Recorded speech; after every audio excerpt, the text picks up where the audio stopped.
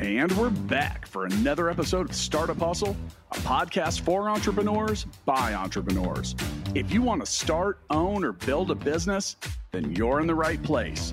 We bring you the real truth about what it's like to take something from concept to launch. From growth, innovation, experience, failing, or winning big, we've got you covered. So let's get down to business with another episode of Startup Hustle, brought to you by Fullscale.io.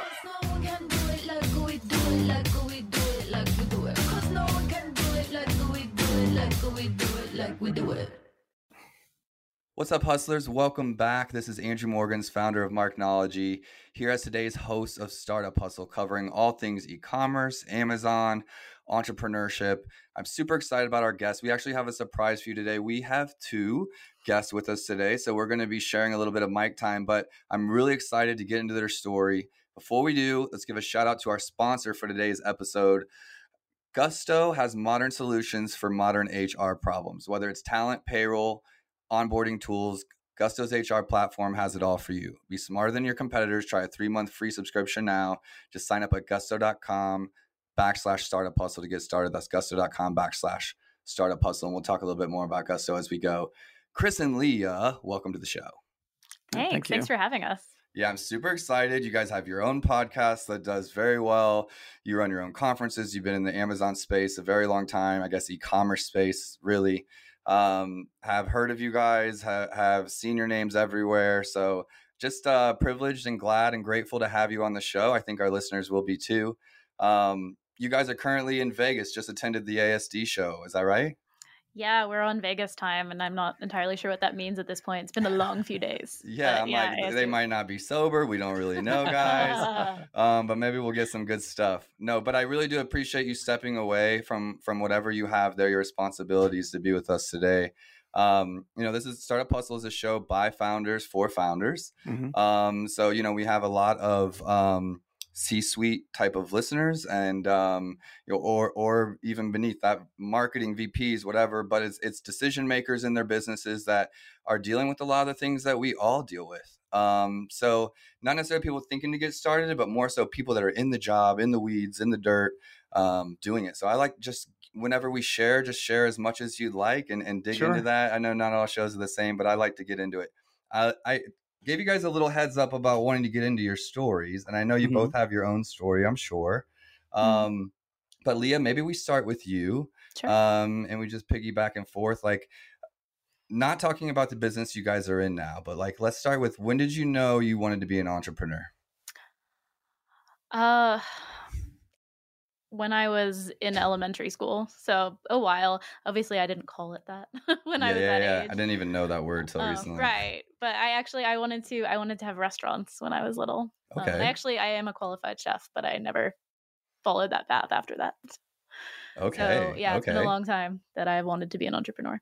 Chris? I wanted to, when I left Amazon, I wanted to help sellers understand the messy Amazon ecosystem.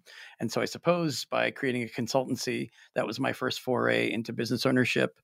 I wasn't somebody that like a brand who wanted to make a product and wanted to share their vision for a product and make life easier or better for people. So I wasn't a product creator, but I wanted to create a service.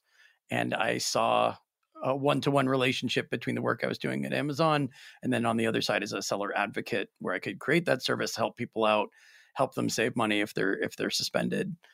So I suppose it was within a year. I took a year off after I left Amazon, but within that year, just kind of backpacking around different countries, thinking about things, what I want to do next. Creating a business was really the next logical step for me. I love it. I didn't think about being a business owner either. I always had side hustles, but it's more like just professional curiosity when I found e-commerce and just like absolutely wanting to understand the algorithm, understanding the platform, how it worked, like tinker with it, get better results. And for some small businesses, I was crushing it. And I just like wanted to tell the world, I guess. It was like, oh my God, like, this can help so many businesses. Like, think of all the people I can help. When was it that you left Amazon? 2012. 2012. Okay, so early. We're approaching my 10th anniversary of leaving Amazon. And I guess I've been doing this I took a little bit more than a year off. So I've been doing this for 8 years-ish. And one of the things that when I first met Leah, I knew that she had helped manage a startup and manage an Amazon account. And we kind of shared notes about, I never did that, but I worked at Amazon, but also just travel. I mean, I never thought I'd be an entrepreneur or even a business owner. I wanted to be a travel writer. I wanted to just travel, write stories, some fiction, nonfiction. That was kind of my goal way back in the day. But because of all the Amazon experience, I hung the shingle, I added some content on LinkedIn, and I was deluged with requests. So it started, I set up e-commerce Chris thinking, this will be a one-man show. This will just be me and maybe an assistant. And it just grew. I mean, that's how Leah and I ended up Can I tell him how we met? Yeah, you can tell. Yeah. So we actually met on OkCupid, but never dated. Okay. Okay. And I just, when we saw each other on OkCupid, I was like, you're like the same person, because it was travel, e-commerce.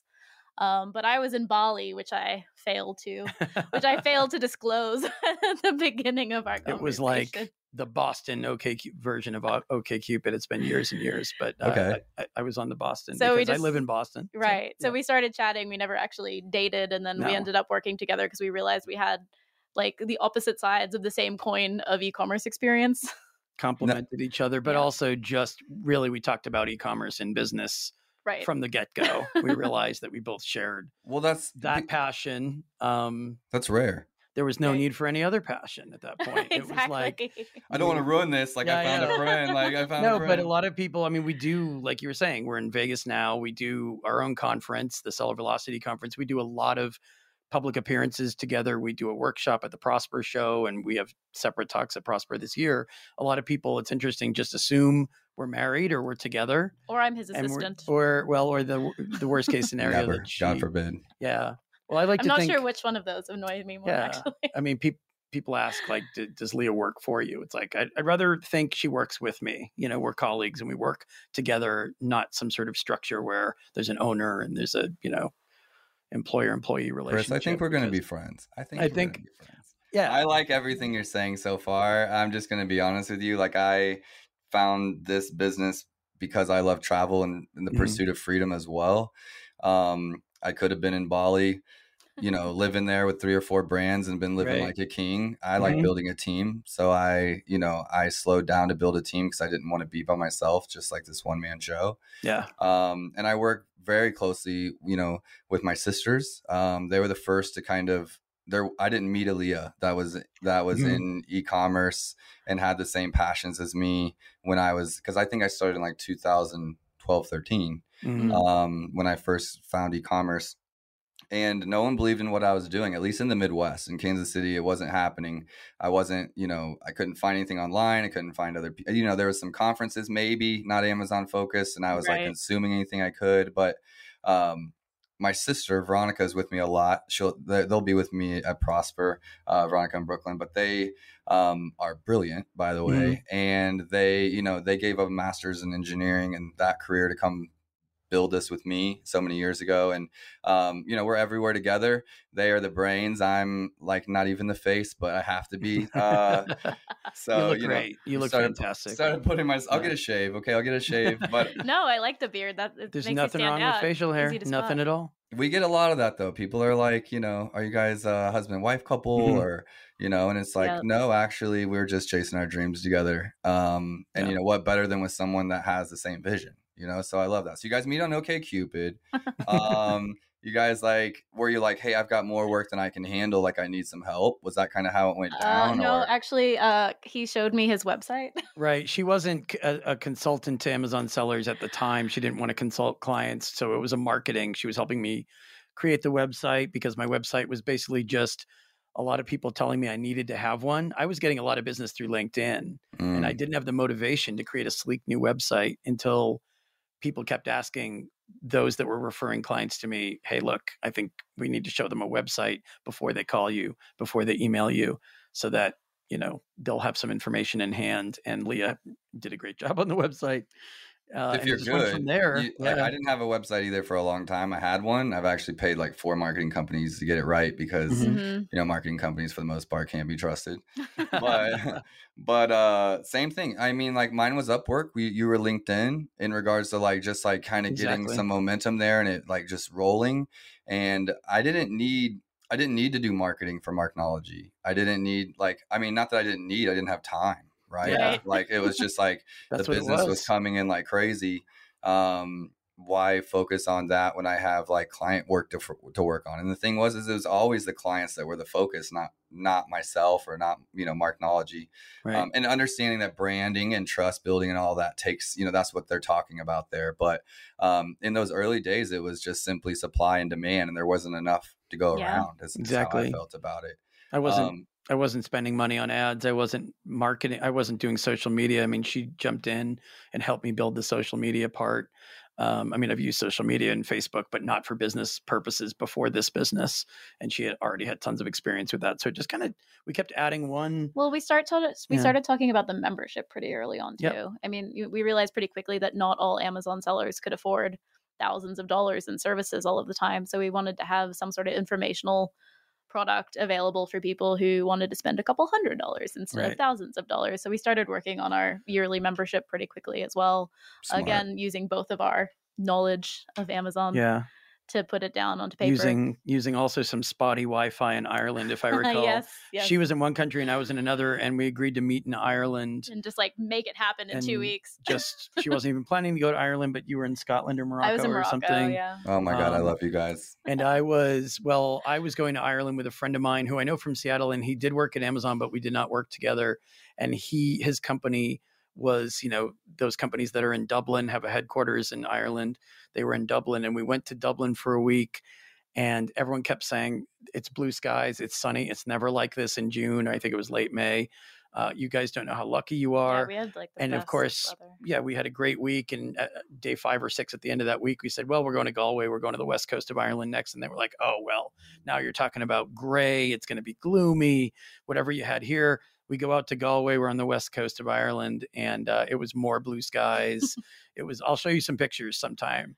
I would love that. Because it was just like every single day I was in Ireland was supposed to be gloomy and dark and cloudy and misty. And I feel like it worked out 14 very well. days of sunshine. Well, because I think originally we were just like, we're just going to hole up. We're going to rent a house. We're going to get in there and we're going to make this happen in 2 weeks. And we ended up spending a lot of time outside. But I think that actually worked out better. I think you come up with better ideas when you're doing something else and you're just talking rather than just sitting in a room trying to brainstorm. It's a must. Like, I have a strong circle. They're not all e-commerce, focused entrepreneurs or, one's in application security at a hospital here in KC. One is does a lot of real estate, and me and him own a business together doing Airbnbs. But he's like, been military intelligence and traveled the world for a career, and we take trips together, and a lot of times it's not even that they're in my business or we're brainstorming some of those things, but it's even when we're out walking or getting inspired or at a bar or at restaurants, or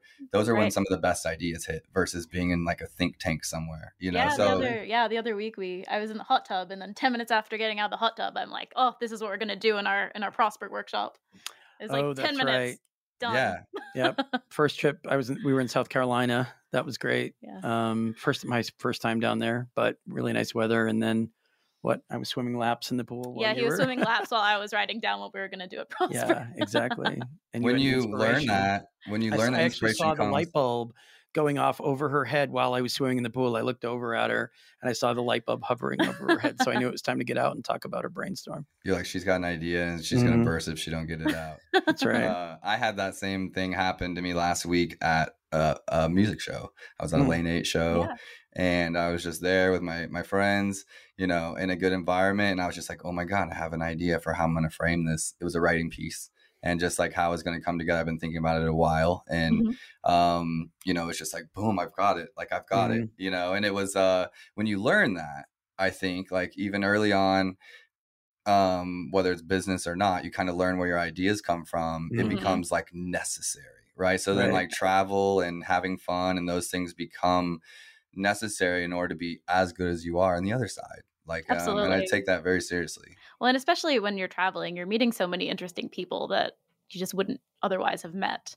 So just the ideas that you can bounce off those people or ideas that they bring up that you just never would have thought of it's just a totally different experience. I miss travel so much. Well, if you guys pick a mastermind in a weird location, I want the invite, and I'll, Yep. so you pick Morocco or something, I'm coming. Yeah. How do you feel about Bend, Oregon in late April this year? Because I'm in. I'll bring the Jeep and the drone and whatever. We'll figure it out. I'm sure there's some trees and snow that would look cool. And not only that, I mean, we designed the network, some of the networking situations to include outdoor activities. That's one reason why you can't go to Bend and be inside the whole time. That's just a waste. We don't want people lingering in a conference hall or an exhibitor hall and the only time they talk to somebody else is in a dark pub just drinking. I mean, that's fine too. You can have a drink, have a great conversation.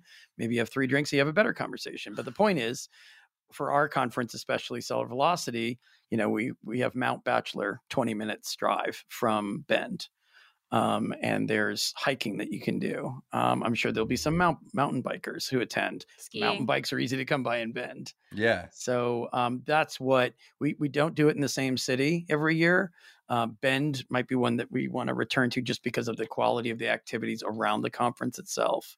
So, well, it sounds awesome. And I'll have to check it out. I'm just getting plugged into a lot of stuff. Like, it's like, I've been doing it a long time, but just was like in my hole, I guess, up until like probably 2019. And then we had the pandemic and here we are. Right. So, no, I love it. It's like, the community part is very invigorating to me. I mean, it can be tiring like anything else, of course. But there were so many years doing this with passion without those people to share those ideas with and to build with. And, it's also the abundance mindset part of it. There's so many businesses and brands and manufacturers worldwide that are just like, and there's a limited amount of us that do what we do. So, it's like, oh my gosh, there's so much to go around.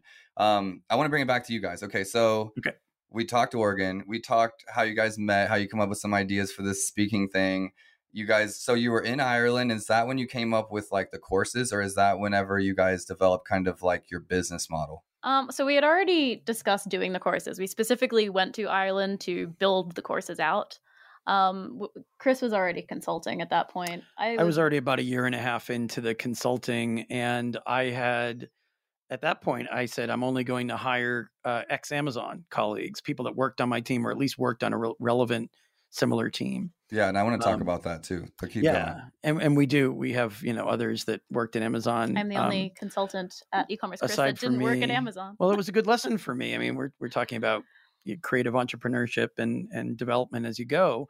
Leah didn't work at Amazon, but in her subject matter expertise areas, she knows more than a lot of ex-Amazonians I've met, whether it's at something like the Prosper Show or at our Seller Velocity conference, or even just people I knew from when I was working there, because she understands, complex listing problems. She understands brand registry better than some current Amazonians that are currently working there. That's what I find really interesting about her work lately. Well, I'd like to talk to you about that, because I've met a little bit of both. And I think like there's this like kind of chip on the shoulder, whenever you're learning this and obsessing about this, and you see brands or manufacturers or whoever working with someone just because they're an ex-Amazonian, when you know that you talk to like ignorant Amazonians all the time. Right. And I say that in general sense, right? So you're calling Amazon, you're like, oh my God, here's another ads person that's going to tell my brand to spend more money. And it's all cliche now, but when this stuff was first coming out, it was like, I've obsessed about this platform from 1P to Vendor Express, or what was it? Vendor Express. Vendor Express. Yeah. The one in the middle. Oh, yeah. Sorry. The one that was like gave us some branding touches like before Seller Central got them right, and Brand Registry 1 and Brand Registry 2, and working on brands that were grandfathered when Canada was a separate marketplace, and now they're combined, and you have some people on the old ones. And like when where we were, I feel like we leaned into the problems because that was the business we were getting. Businesses were hiring me to solve problems for them. So time after time after time, I was getting this like database or experience base of like problem solving, which has set us up for success today. But at the time, it was like these ex-Amazonians, they've worked in like maybe one area. Okay. Like, it's like very siloed, very siloed. And then they would move every so often. I'm like, how can you have the big picture when you've been siloed? I've now since met some very, very smart and knowledgeable Amazonians. At the time I hadn't. But like, to our listeners out there, I think you just have to understand that, that's a generalization. And there's some that have worked in like building out categories. There's some that have built, been involved in very, like, I guess, brand building areas of Amazon. And then there's some that have not. Right. And there's a difference between some have been in biz dev, for example, or like signing brands. It's not the same as building them or working on the catalog or things like that. And I think a lot of people don't necessarily make that distinction. Also, just if what they're consulting in now, does it have anything to do with what they did at Amazon?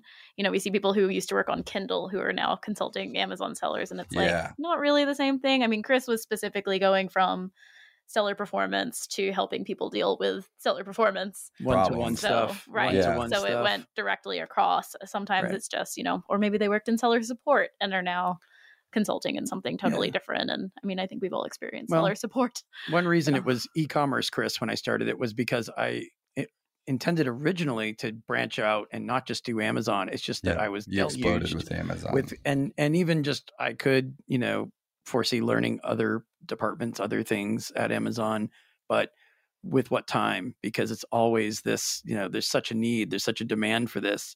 It's always growing, which is kind of a concern. But this is mission critical stuff. Some people are losing a product listing, which is their whole business. So their account doesn't get suspended. I mean, obviously if their account's suspended, they lose a lot. But even individual product listings might do $1 million a month.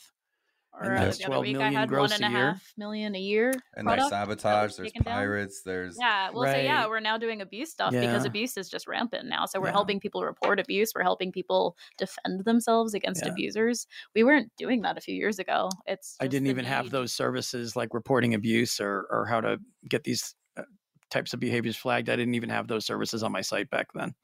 Well, let me tell you, like that.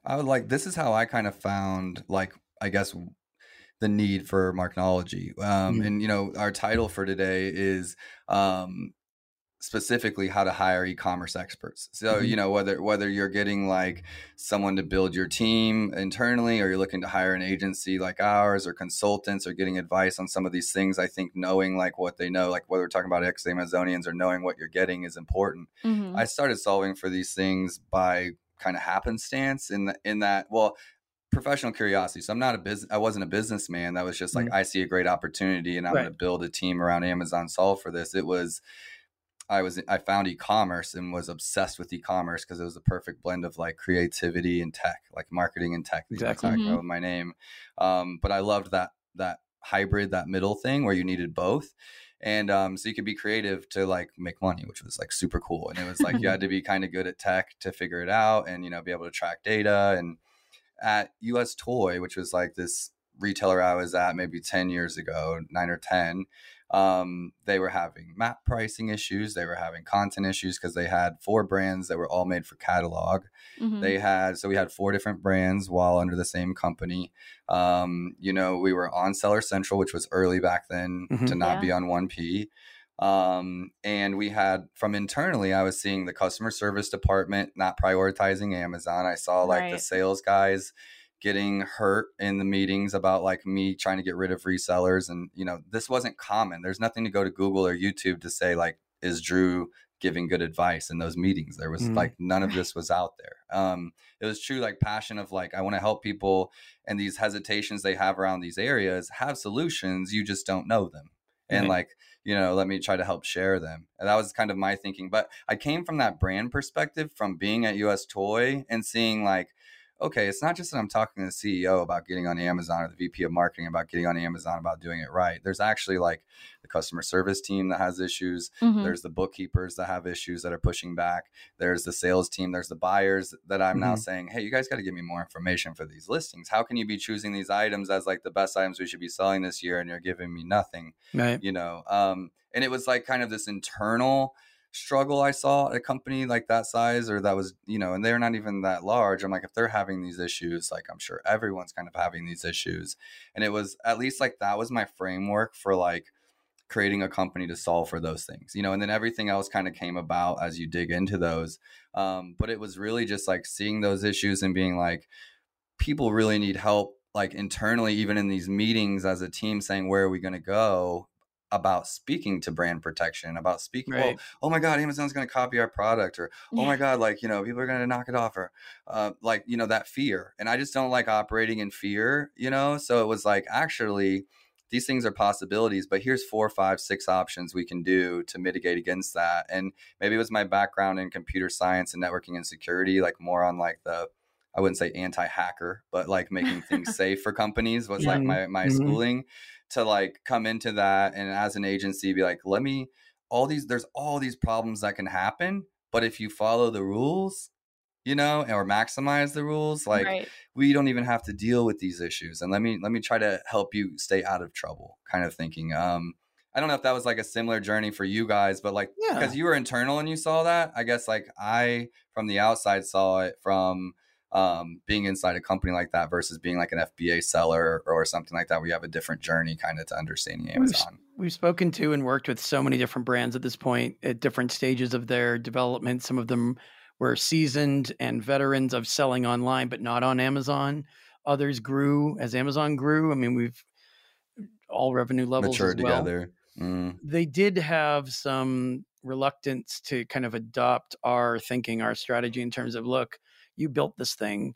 You want to keep growing it. You also have to protect it. A lot of people have a certain idea of what they want to spend on inventory, a certain amount of money for compliance or for marketing or SEO or whatever, but they didn't initially want to devote resources to, I got to make sure my account health is clean. I have to make sure that seller performance, my former teams aren't going to come knocking on their door, sending them warnings, make sure they understood policies. A lot of the brands we talked to would read a policy. Good place to start is to actually read it and know what it says, but they would interpret it in a way that was favorable to them and their strategy and their model and their business. And they didn't realize that Amazon might not care what their interpretation was. Amazon is a like our house, our rules type company. We all know that. Very few people would disagree. And so they might want to tussle and fight over that. But it's like, okay, well, there's a way to develop a smart marketing strategy. You can do all the things you want to do. You can grow this brand. You can launch new products, but do it on Amazon, understanding that Amazon has a certain way, not just for following their policies, but a way they want you to communicate with them when something goes wrong. And if you insist on communicating your way, the way you do with other vendors or your customers or your friends or your family, then they'll say no, or they'll tune you out.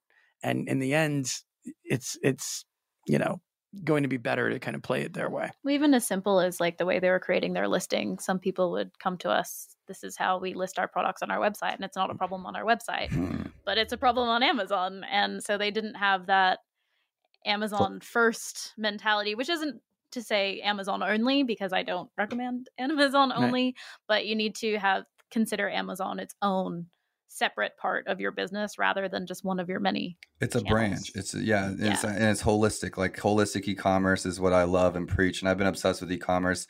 I just was making my money on Amazon and was getting clients with results. So those were easy calls, right? Because the hard part of what we do, I think, is the relationship and the communication and all of that. I have another question for you guys as a follow-up to that. Before we do, let's give a shout out to our sponsor, which has made this show possible. Managing your team can be as easy as 1, 2, 3 with Gusto. No more late nights for processing payroll or dealing with business tax filings. No more painful spreadsheets for attendance tracking. Say hello to your new smart HR platform. Check out gusto.com/startup hustle to get a free 3-month subscription now. That's gusto.com/startup hustle. I personally use Gusto, and it is seamless. It's easy. We pay international labor even at times, depending on what country you're in.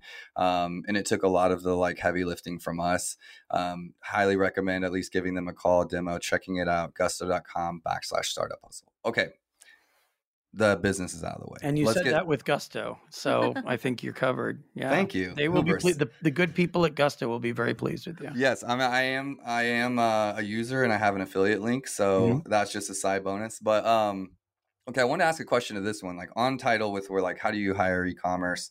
How do you hire for e-commerce? That is a big topic in today's, because, I don't know about you guys. I've had people poach the last couple of years with all the aggregators and the money coming into the space. There's just bigger salaries out there. We've been pioneering this space where we used to get paid pennies to do what we do. Yeah. And it's growing. So in some ways I love the money coming in because it's bringing professionalism to the space and it's bringing awareness to what we do and the value of it. At the same time, hiring can be difficult. You know, Yeah.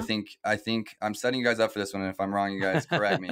But like, you know, This sounds like a me question so far. Yeah. yeah. So like on Hiring. the Marknology side, Mhm. you know, we've been built to be best positioned to help the customers that we're working with. Think like them, act like them. That's how we're incentivized. That's how we're built.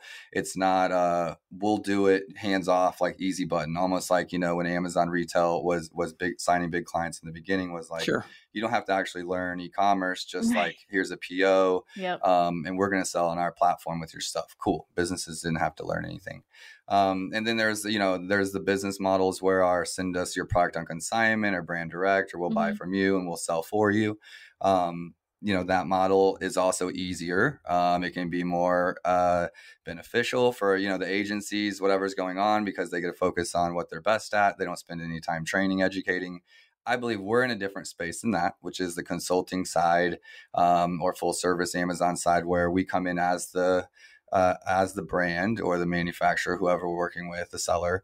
We're saying this is what we would do if we were you. Like we're a partner, right? We're a fractional team, which is, to me, the difficulty level is way higher in that we have to educate, we have to communicate, we have to, you know, scale our teams to be able to have 5, 6, 10, 20 people that can speak to clients at an educated level and be able to speak, you know, intelligently to what they're doing. To me, it's taken a lot longer to build a company that can, you know, step into higher tiered even companies and be able to speak to them on a level that they're used to and educate them. And, you know, a big part of ours is bringing companies that have never been in on Amazon or selling B2C, and taking them through that journey, which is a hard one, right? If they've never done that before, they've never spent money on marketing dollars with PPC or something like that. What are some things that, like, one, I would love to know if like you guys understand that challenge or go through the same things, the big communication part of account management that, you know, and then two, like how you guys have built your team, or how you recommend to others to think about when they're bringing people in to try to build something that takes a long time, which is to get a skilled team internally. Any of those topics I think would be really beneficial to our listeners as we start to talking about how to hire for e-commerce. Yeah, we hire slowly and carefully. And if that means each new person we bring on will have a breadth of knowledge of what others within the company are doing, so be it. And we want people to be able to interact with our clients, understanding, because these are high sensitive topics, right? An account suspension could be a mission critical business ending event. So if they're speaking to one person versus another, I want all of us to understand how to speak to that client, what kind of information they need from us, the types of things we need to ask them, even early on in the process, right? As opposed to just, well, we're really busy. I'm going to grab a bunch of bodies. I'm going to throw them at the problem and hope it works out with minimal training and minimal auditing of how they're doing and minimal back and forth. Because quite honestly, that's what Amazon's doing. They're throwing bodies at problems. There's a lot of scattershot approaches to things. There are process breakdowns. And like we were talking a moment ago, the Amazon teams are very, very siloed. They're famous for that. And whether it's deliberate or not, whether they think it works well or not is another story. We don't want to be siloed at e-commerce, Chris. We want to have people who are like, you know, Leah's working on a case like that. And I've got some examples, especially like we're going to be at conferences, right? People will approach us in person, not just on the phone, not just via email. They're going to ask other people, other members of our team, what kinds of things Leah works on, what kinds of things I work on.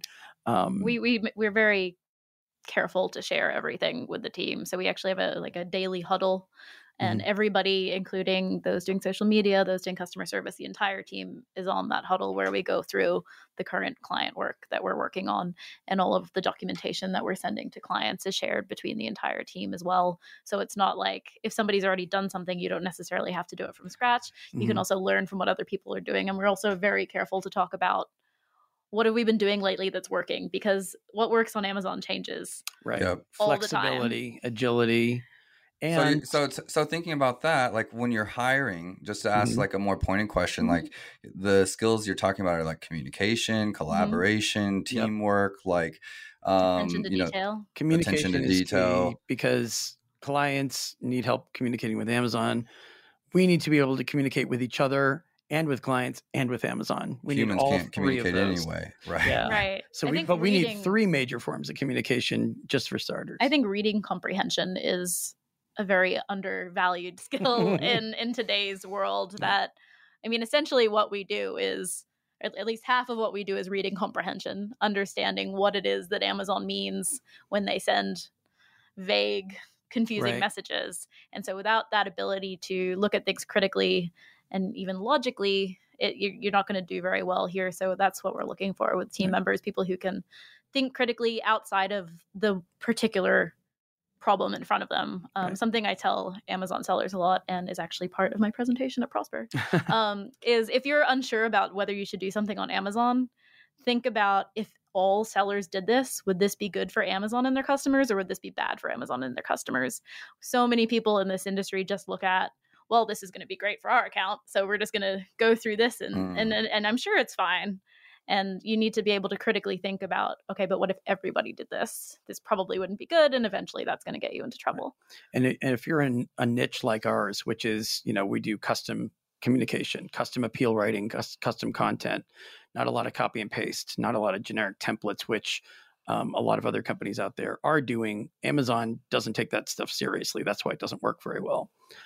So if you have members of your team that you have to hire smart people, but you also need creative brains, right? Not just the techies.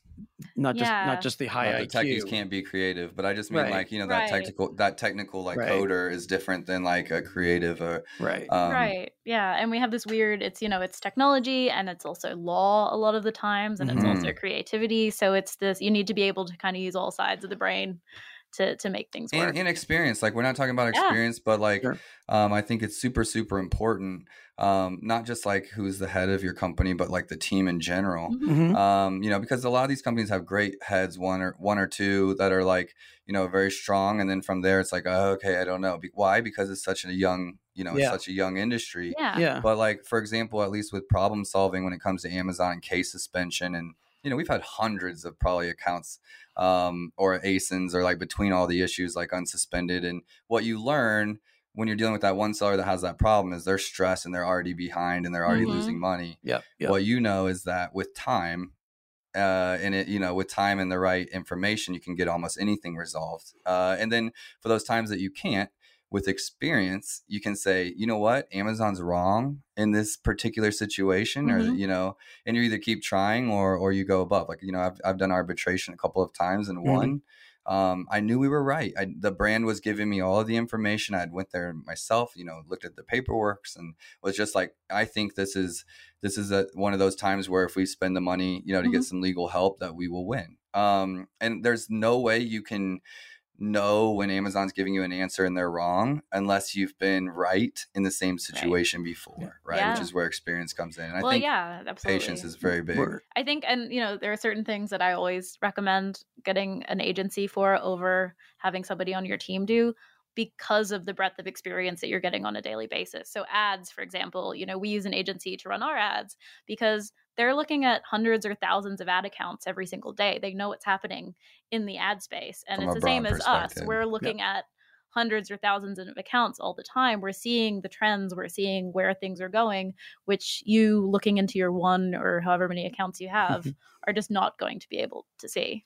Yeah. We want to hire people with the mental agility and flexibility so that, we've talked a lot today about travel. I mean, if I happen to be on the other side of the world and not available in a conference or in a meeting, or I happen to be asleep and they're contacting another member of my team, that person can think independently in terms of not just, I've seen these before and Chris had me just send it to him to review it and to figure out what to say to that person. No, they understand from a diagnostic perspective what kind of case it is, what kinds of questions I would be asking. And when they're asking the questions to the potential client or the seller who needs help, they sound like me, and something I would think and something I would say, because they have that breadth of experience and knowledge and access to the kinds of information to answer the question intelligently. Yeah, it took me a long time to get there. Sorry, Leah. Yeah. It's not an easy thing. Yeah, it's not an easy thing. Just something that we were talking about the other week, which is a little bit different from what we're talking about right now. But we were saying that, the next time we hire somebody, we want to look at what else they do outside of work, because in our experience, if people have lots of interests that they do, not just, oh, I would like to do this, but they actually are pursuing and they're regularly learning to the point that maybe they're even doing some of their hobbies professionally, it shows that ability to take something from knowing nothing to the next level on their own a lot of the times. But even, you know, even if they're getting help, it just shows that ability to think critically and to learn quickly and to think from different angles, I guess. Yeah, I think that's super important. You know, no one's, I don't know if that's the case now, but at least like there's probably digital marketing courses, but there weren't e-commerce courses. No one was going to school for this. Right. There weren't YouTubes like for days and days and days, you know. It started with my sisters, and I'm so thankful because if they hadn't believed in what I was doing, because they trust me and they believe me, you know, so when I'm trying to show them this stuff, it wasn't like I was having to convince them. But, you know, from there it built. You know, but what I've learned, and I'll share this with you guys, see if it resonates with you guys, is like at first, I was speaking at our local university, just like as a mentor there, an e-commerce mentor to volunteer, and got some of our first like interns that turned into employees, and some of them are still with us from UMKC, and we had some great results there. But we also lost quite a few that moved on or that took more money than we had. We're bootstrapped. So it's been very much like get the money to be able to hire one and get one part-time. And then like when you can make them full-time, make them full-time. And, you know, so we went through that process because at first it was like get anyone that's buying into what we're doing that like wants to be on the team. Like those are the people we want because we're just happy to have whoever. And then it kind of evolved because there weren't people that we didn't have the budget to either go hire some talent. So it was like you needed to develop the talent kind of thing. And now there's been an industry enough that you can almost go out and get some talent. But it was like you needed to develop it. And I think something that we're at now is adding a little bit more maturity and age to our team. And even if that's like we have some seniors in our team, like from a writing and coaching perspective that's helping our team. We have, you know, we've started bringing in maybe like late 20s, early 30s. I know that's a different age group, like to be specific about, but ones that are like maybe have been strong in a career for 6-7 years and are looking for change. And because I think we're talking about travel, we're talking about like the motivating things. And it's like, what can we truly bring to the table outside of just revenue or money or, you know, some perks like that? You know, the ability to travel, the ability to run more of their own schedule at work or be home with their kids more or whatever the case might be, that lifestyle. And you know, Marknology is big on culture. So that lifestyle around e-commerce and what we do, I think is just completely different. And so whenever we bring that value to, let's say, potential hires, we're bringing more than just the work. And, you know, what they bring to us, it's like, what can we bring to them? And to them, this lifestyle change can be like, you know, invaluable. And so we've been looking for those kinds of people that it's mutually a big win-win. Yeah, one of our most recent hires, she works with us 11 a.m. to 7:30 p.m. because she streams on Twitch every night. Okay. So she's up until like 5 a.m. on Twitch and then sleeps and then works with us during the day. And I love that. We have a big gamer too. Yeah. Oh, nice. So it's cool because, again, you know, she gets to do different things and they're all, you know, a little bit techie and a little bit related. But, you know, she's able to work with us because, you know, we weren't like, you have to be here at 8 a.m. and then from 5 p.m. You know, it makes it. And, you know, we have other employees with kids. Right. It certainly makes it a lot easier if you can build your schedule around them. And our clients are all over the world. It's not like we have to be somewhere to meet with them at a specific time. It's, you know, we've worked from Australia, which maybe isn't the best with Eastern Standard Time, New Zealand, but it's flexible because we work with people everywhere. I like what you said about the culture of e-commerce, because over time I've seen that my path is not just Amazon. You know, I'm interested in other kinds of e-commerce entrepreneurs that aren't necessarily selling a product. And this has led me, and I think both of us, to talk and think more about remote work. I mean, this actually predates the COVID pandemic, but even more so now that more people are working remotely. There are different types of people who remote work now, not just the digital nomads who have been known to be doing it for years, and not just the prototypical, you know, 25-year-old with the backpack who's going to the Canary Islands. There's actually a lot of people. I feel attacked. In the United States, no. Well, she's been doing digital nomadism for over a decade, so for her it's old hat. But for a lot of other people, it's newer. Yeah, and they are in e-commerce, different facets. It could be services, could be products, could be a lot of things. But they understand how to get work done while staying on the move. And that doesn't mean moving every day. It means maybe moving once a week, once a month, but experiencing work in new environments, new locations where they might rub elbows with other e-commerce entrepreneurs who are also doing the same thing, who have stories to swap or have different complementing levels of expertise. That's a new kind of community that we haven't fully experienced yet. And maybe the silver lining to what we've dealt with the last couple of years is that we will get all those people together and they will be able to share those experiences and knowledge. COVID definitely pushed remote work forward like 10 years. Yeah. I will say, like, one part of me was kind of a little bit like bummed out in just that I created a job to be able to have freedom, like on my own kind of thing, you know, and then I'm like, now everyone has it. But it was like, you know, that was what I felt was so special about what I do, you know, was like, oh my God, I found this job where I can like be in sweats if I want, or like and still make lots of money kind of thinking. And it was like, oh my God, I figured out something that no one else has figured out. But, you know, now that's more broad.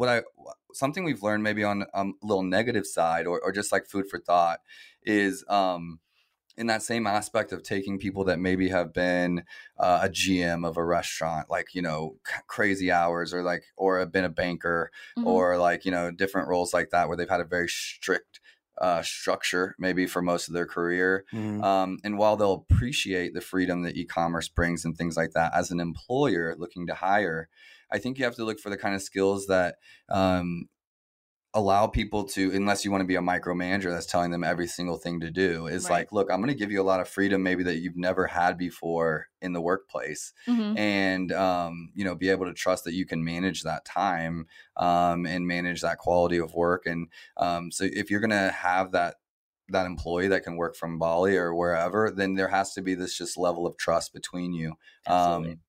Unless you want to solve for that. And that's, you know, that's something we're still trying to solve for, or find the perfect way, because we are not the team to be like micromanaging. That's just not, you know, ours is about lifestyle and quality of life. And that's why we have such a great team, is they like being there and they like who they work with. So if you take away those things, and you've kind of lost, you know, your magic. So for us, we're still trying to solve for that, but it's essentially like how to take people that maybe haven't been digital nomads for 20 years and still keep them being effective and, you know, all those things. My sister, Veronica, that I've mentioned, we're writing a book on how to work on the go. Oh, nice. Just like the little tips, our tips and tricks, kind of like things of like how to stay just as productive. Maybe it's a second screen. Maybe it's like, you know, little hacks like that, places to look for where you're going to get the best Wi-Fi or quiet or like things like that. Remote islands don't really sorely work out needed. so well. I've looked at the literature, and there's a dearth of what you're describing. There are some things. Maybe we should co-write one together, like the four of us. That would be kind of cool. Now you're speaking my language. Yeah. I know you already said you're a writer, and I'm like, you know, we'll go somewhere and write it together. That'd be kind of fun, and then we can co-market it. But I learned that trick from my mentor. He co-authors with people. It's a lot of fun. Oh, nice. Yeah, we're big believers in, like you said, freedom to decide how you want to apply your skills. And I was thinking of this a bit ago. We were talking about people working at Amazon that you've met and that I've met. They are smart people. Their brains aren't always being applied in the role that they're doing for Amazon. Yes. And a lot of brands talk to us like, we can't believe, like, why is the messaging written like this? Or what are all the people working there just sort of clueless on how to? No, I mean, there are a lot of smart people there, but some of them aren't allowed to use those brains. Some of them just work on Sundays. Or some of them just work on Sundays. Or they are told, this is our process. Submit some suggestions. You want to go to one of these meetings and say how you can improve it. We've all read the leadership principles, but is there something lost in the translation there? Because I know a lot of smart people. I don't think their skill set, I mean, they're way more skilled, whether technically or not, than I am. They're smarter than I am. And I saw them not thriving at Amazon, but they were definitely useful for marketplace management of buyers and sellers, and making sure it's a safe platform, making sure it's a place brands can feel okay to grow without being attacked. Some of those people end up leaving prematurely, I think, because their insights and their ideas are not, necessarily welcome within the framework of, well, we've got a process. We can't just scrap it. We can't just Right. rebuild it from the beginning. And it's like, well, some of these Amazon's processes not for need creativity. Like, some of these bureaucracy. processes, I mean, whether it's, again, tools or teams and human processes, some of them do need to be revamped in a substantial way. And Leah and I spend a lot of time explaining to clients, even on paid, like we have a 1 hour paid consult that we'll do. Sometimes the first, 20 minutes will be, why is it like this? Yeah. Why are they talking to me like this? Why won't they talk to me at all? Why did they write me these messages? Why? And it's almost like we're those early parents, with the 2-year-old, with the toddler questions of why this, why that, not to compare all of our clients to 2-year-olds. But it's the same concept of like, I just don't understand why it's like this. I've doubled and tripled sales of this brand for the last 3 years. Why do I have to beg to talk to a category manager? Yeah. Mm-hmm. If I get a warning about a particular listing, whether it's the wording, whether it's a buyer complaint about the quality of the product, whatever, if I call into account health or if I send an email back, why is it so inscrutable to find out what the complaint was, what the nature, maybe not the exact complaint, just the nature of what you want me to appeal? Like, get me in the ballpark. You don't have to get me right to my seat, right? It's kind of that parent thing of like, you know what you did wrong. I want you to tell me, like, Right. all right, Yeah, like, tell me what you did wrong. Exactly Like, like Exactly. Yeah. And that's the nature of their internal operations. That's one of the key pieces that needs to change. I had a light bulb moment for me when I went to, I think, Austin, Texas, and it was like for Launchpad or Amazon exclusives or Mhm. something. And I went there with one of my brands early on. This is like, I don't know, 17, 18 or something. Mhm. And, there's 30 brand owners in there. We're like talking with them, and it felt super cool to, I don't know, have created this thing like out of my, bedroom. And then like, I'm like, this agency thing, this brand Mhm. thing. I don't know about you guys, but for me, it was really cool. Yeah. And, it was like, they're talking about something and they're like, well, like our developer, da da da da da. And I learned that one, their team was like 5 or 6 people, Mhm. okay, for all of that. And then 2, they said our developer, and I like raised my hand. I was like, did you say like our developer? Like as in like a single one one, that you yeah. guys are sharing between a couple of teams? And like, they're like, yeah, we share the same developer across several teams. And to me, it was just this light bulb moment of like, wow, they really do have them in silos, and it really is Mhm. automated, and don't take it personal. Business is just as much mindset as anything else, right? Like, do you have victim mindset? Or are you going to like take that problem that happened that where a customer didn't pay you and screwed you over, and now you're in a cash flow problem? Are you just going to fix it, get over it and fix it and figure out what you have to do to keep going? Or are you going to be like, oh my God, he screwed me. Right. So I think that's just kind of the mindset of the problem fixing. And it's like, so whenever you come into contact with clients, you're like, guys, be calm. We don't have the answer. We'll get the answer. Mhm. And it's like, also one thing we realize whenever we get brands that just have the problems, like they're coming to us initially with a problem to solve, and then maybe we'll get the full service management if we fix it kind of thing. Yep. That's how it works for us a lot. It's like they hold back some of the information. They might give you like 3/4 of it, but they're ashamed, or they have like embarrassment around something, or just like simply don't know. And you're trying to solve something which, like, per Amazon's rules, they violated at some point, Mhm. right? And they're just saying, no, we didn't. And they're not giving you the information. It's like, listen, I'm like your doctor. Like, I can't help you with this this problem you just had unless you tell me everything you've been taking and, what's Mhm. been going on. Right. And that's a big part. And I think like with your guys' specific niche, you're getting a lot of stress. You're able to help them in a big way, I'm sure, like when you are successful. But also when you get them, you're getting them at a like a stress point. Like, they've just Definitely. been, think about it like in a dating relation, they've just been like screwed over by an ex, and they're like, Right. they're upset, or they're losing money, or their business might be on the line, or Sure. who knows. It's like emotional. as much mental health as anything else. Yeah. Yeah. Yeah, Yeah. we've had a lot of people talk about their mental health with us, like clients talk about that lately. It seems to be getting worse, not better, in Loss terms of of dealing sleep. with Amazon. Yeah, I think all Amazon sellers say that they have trouble sleeping. Yeah. I think so. Let's talk about that as we round out. Like, to me, Mhm. and I have one more question for you guys. To me, there's so many people that are afraid of Amazon Mhm. because they don't have the answers, right? Right. And they don't know what they don't know. They don't know what to do. They don't know who to go to. They don't know what Amazon wants. They're just looking for the button to make it go away. And honestly, and it's so fear. I don't know about you guys, but I'm very sensitive to fear. The pandemic just made it more intense. Like, Mhm. everybody's had fear, and I hate it. I know it's there. But it's something like I love Amazon for an opposite reason. And that's like, whatever business challenge comes up, whether it's Amazon themselves, whether it's like the competitors, whether it's the market, whether it's whatever, there's options. And there's things we can do and there's ways we can prevent against it. There's ways we can protect the brand so this doesn't even happen, preventative maintenance type stuff. Yeah. There's all these things that you can do. So instead of being afraid, is to simply like, let's set ourselves up with 3 or 4 options for supply chain if something happens with our IPI contingency score. plans. Right. Yeah. Exactly. I would say 90% of the suspension, whether account or listing suspensions that we get, were preventable. And so, we do work with clients to prevent issues as well. And we actually generally prefer working with people before they're in a major emergency problem.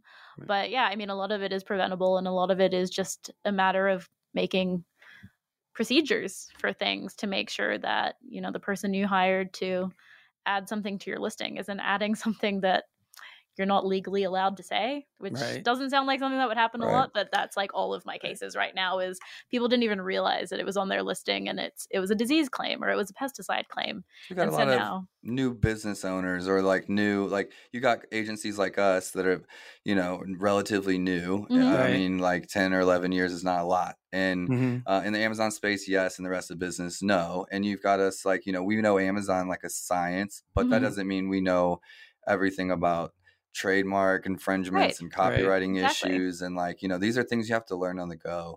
I was on the seller cruise. I think I mentioned it briefly. Like I was a speaker there. There's 25 speakers, amazing speakers.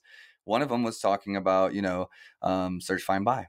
Yep. And as someone been in the space a long time, that's helped a lot of people with a lot of problems. Like I'm not a huge fan of, anything that's black hat or like walking that line, you know, it's your own moral objections, whether that bothers you or not. Right. But for me, I'm literally like an advocate to not do these things and build your brand the right way, and take time and like, all of that kind of stuff. The so for me, it's play, like, not the short-term score. Yeah. Exactly. I have no reason of exiting or going anywhere. So I guess I've always been long-term. Like that's just how I've thought about it. Like, are we planning business for 2 years or a month? Like, what are we doing? Yep. And I was just sitting there and I was like, this is how I feel about it. I'm like, look, if you can get yourself out of whatever problem you're about to get into, or potentially that risk for doing that thing, if you can solve it yourself, then okay, you should take that chance. Like, but if you can't solve it yourself, if you can't get out of that problem, like stay away from those things. You know? A lot of people think they go in with that mentality. Like, well, if I get suspended, I'll either get it done myself. And if I get stuck, I'll bring somebody else in. Yeah. They might say I'll hire someone. And what they fail to understand is, number one, if they keep doing it themselves over and over and over, they might be killing the chances for somebody to help them later. They just assume that somebody can come in and save the day and rescue them, which is not always the case. Secondly, a lot of sellers that we've interacted with have no idea how to properly vet a service for something this important, like reinstating their seller account. They'll assume they can do it on the fly without much research. They'll assume they can do it on the cheap. We're, happy to say we're not the cheapest service out there, but we also have a level of expertise and experience that goes with the price tag, with copy and paste templates. Those are being shopped all over the place as we speak right now. Those are 90% useless and worthless. A lot of sellers don't know that. You beat my question to it, Chris. I was going to say, how do you go about, with the title of our podcast, how to hire e-commerce experts. Let's speak to that. Let's speak to that. Just like in the last question, you already were there, but essentially, like, we're both agencies or service providers or consultants at some level, right? And there's others out there. I think there might even be 300 total Amazon ad agencies, right? Not full service, not problem solving, whatever. But let's say there's 300 worldwide. That's not a lot. Do the math. Like if we all had 100 clients, we're still not even touching. Right. Of course. Right. And some need to have about 10, not 100. Right. So, that being said, a brand, an agency, a founder, whoever is out there, like looking for someone to either partner with or like bring on to help them, give them advice, like from your guys' perspective, giving advice to our listeners, both of you, if you can, what are things you would look for when vetting a service provider, an agency, or a team to work with? Do you want me to start? Yeah, you start. Okay. I think, and this will probably not be a popular answer, but I think anything that you're hiring somebody for, you need to have a little bit of knowledge yourself on, because how could you possibly vet somebody's experience or expertise if you have absolutely no idea what it is that they're talking about. I think also, is anything that they're saying verifiable? Like if their whole website talks about the great results or everything that they do amazingly, but that's not verifiable anywhere else, probably not a good sign. And are they able to give references? Like when they say, well, this is how we do this, are they able to show examples why? And also, I mean, in terms of what we do, are they able to reference this particular part of the policy that applies to it? When I'm telling people what to do on Amazon, if they're asking what they should do, I am specifically showing them where in the policy it says this. I'm not just being like, oh, you have to take my word for it because I know. If they aren't able to do that, then chances are they probably don't know what they're talking about. Love that. Yeah. And then in terms of, I think there's a proliferation of services out there.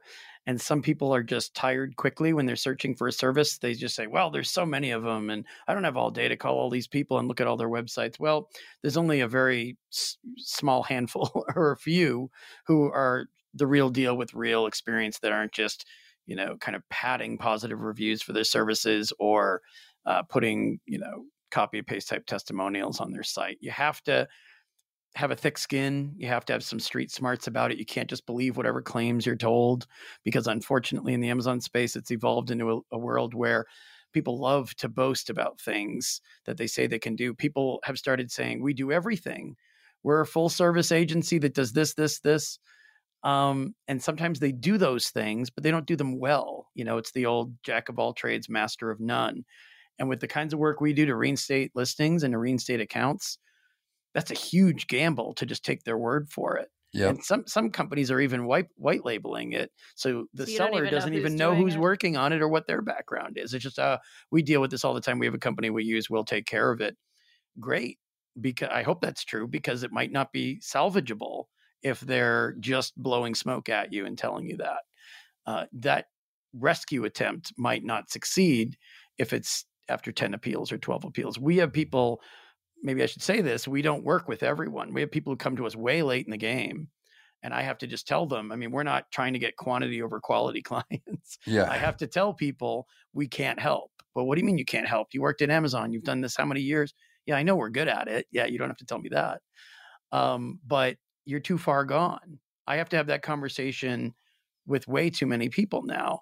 And it's also because the more they mess up, or maybe they didn't touch it and they just hired the wrong people, the more that person screwed up, the steeper the climb, the more work for us, and then sometimes there's the difficult conversation of, well, we already paid them, and so we have less money for you. Well, okay, but it's more, you've made more work for us and you're offering us less. So now I'm even less inclined to work with you because you didn't have a strategy, you didn't have a plan, and you're expecting a savior. That's not what selling on Amazon is in this day and age.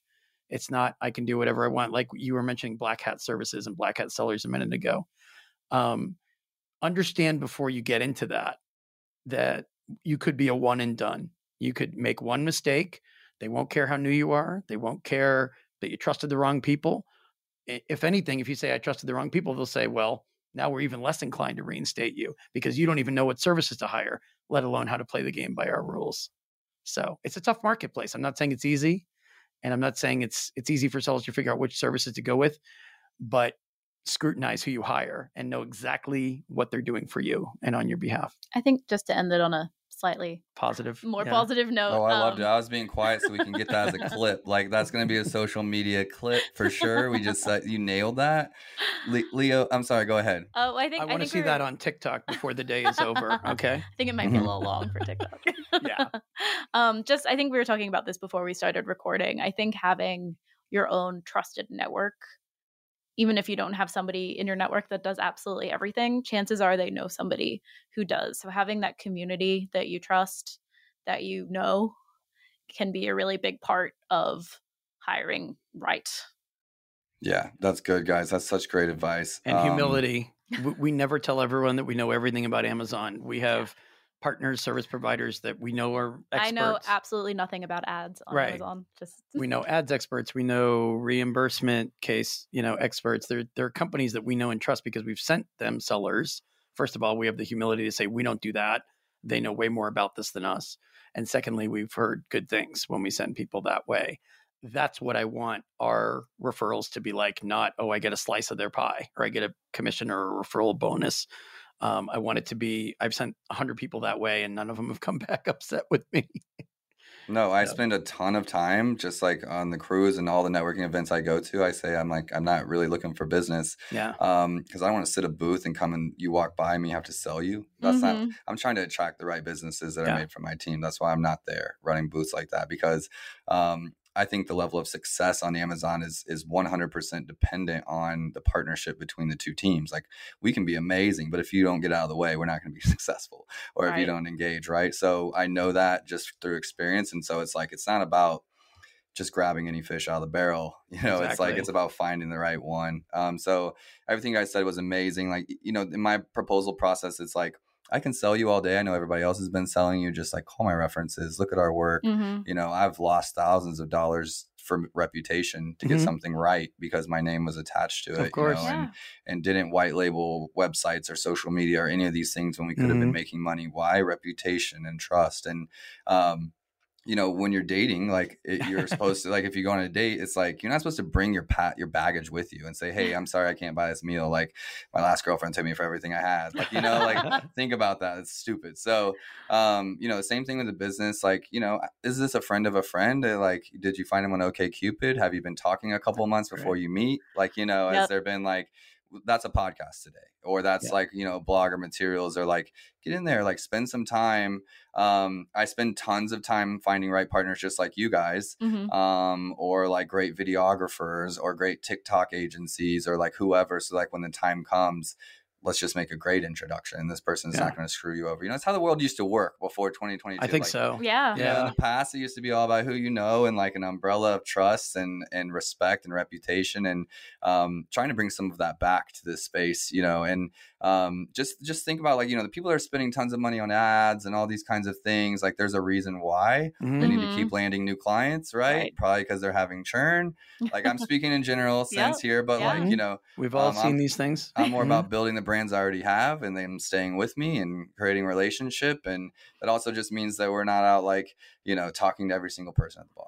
Right. So, and that's why we don't offer every single service under the Amazon And umbrella, because we don't need to. And honestly, we don't want to. But we applaud your efforts, and we will be there with you every step of the way. Honesty and getting back to the way things were, where there was actually a relationship there, but based on something. There was something solid there, not just, hey, we met these people and we talked to them and we decided that we were going to share clients. On what basis? Well, they seem to know what they were talking about. Or they give a good referral. Or they give a good affiliate link. Yeah. And you're hiring an e-commerce expert. I love the idea. I love the concept. If you want to have a separate conversation about that sometime, I will be available.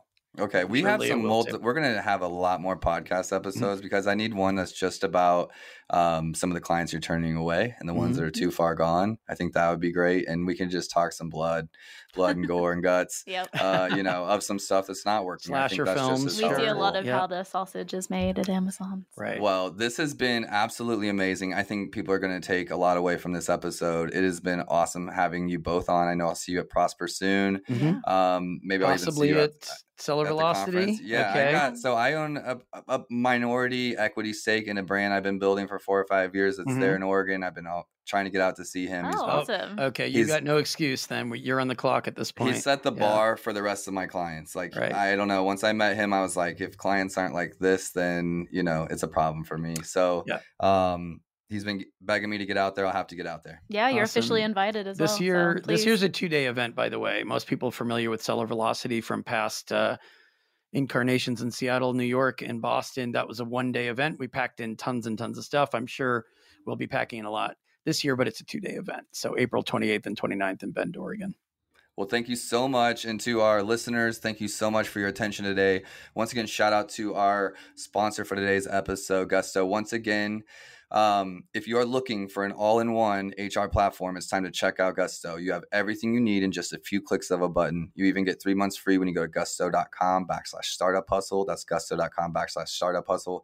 I will have all of our guests' information in the show notes. If you're listening on Apple or iTunes, Spotify, wherever, we're going to have all the notes there. You can figure out where to contact Leah and Chris if you guys have questions on Amazon or just want to follow their journey, follow their content, find out more about the conference. Thank you all, and we'll see you next time. Startup Hustle's brought to you by Fullscale.io, helping you build a software team quickly and affordably. Make sure you reach down and hit that subscribe button, then come find us on Instagram. See you next time.